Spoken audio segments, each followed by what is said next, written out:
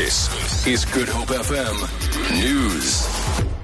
A man has been shot and killed outside the Bishop Lavis Magistrate's Court. Reports suggest the shooting could be gang-related. EMS Services spokesperson Robert Daniels says the man died on the scene. Police have yet to confirm the incident. They say they're waiting for information from the Bishop Lavis police station before proceeding with any investigations.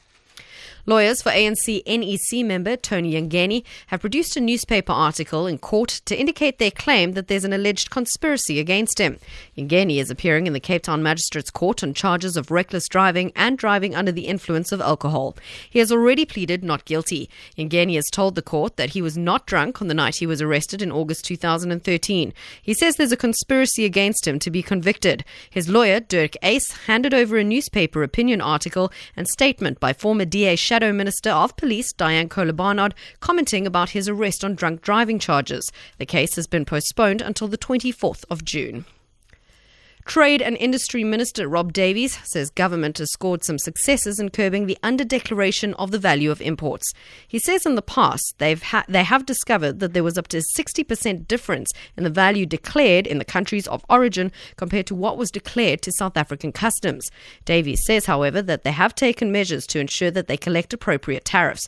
He was speaking to the media during the Wear South Africa Clothing, Textile and Leather Industry Summit in Cape Town. What we've done now is that customs officers have got reference prices. So if a suit comes in and they say this is the price, they say it can't be.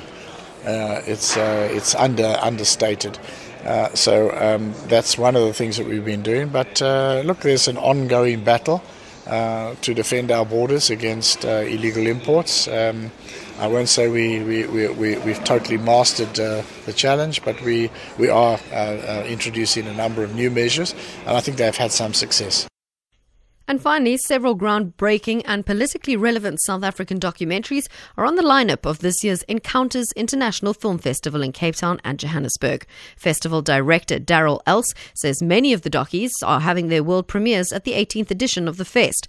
A number of overseas films are also being screened in the country for the first time. The event showcases 3 Dutch films following the recent signing of a co-production treaty between South Africa and the Netherlands. The program further includes evocative movies that focus on the plight of children. Some of the highlights are Soweto, The Times of Wrath, Precious Metal, The Untold Story of Ashley Kriel, as well as the films NASA, Shadow World, and A Syrian Love Story. For Good Hope FM News, I'm Jerry Saunders.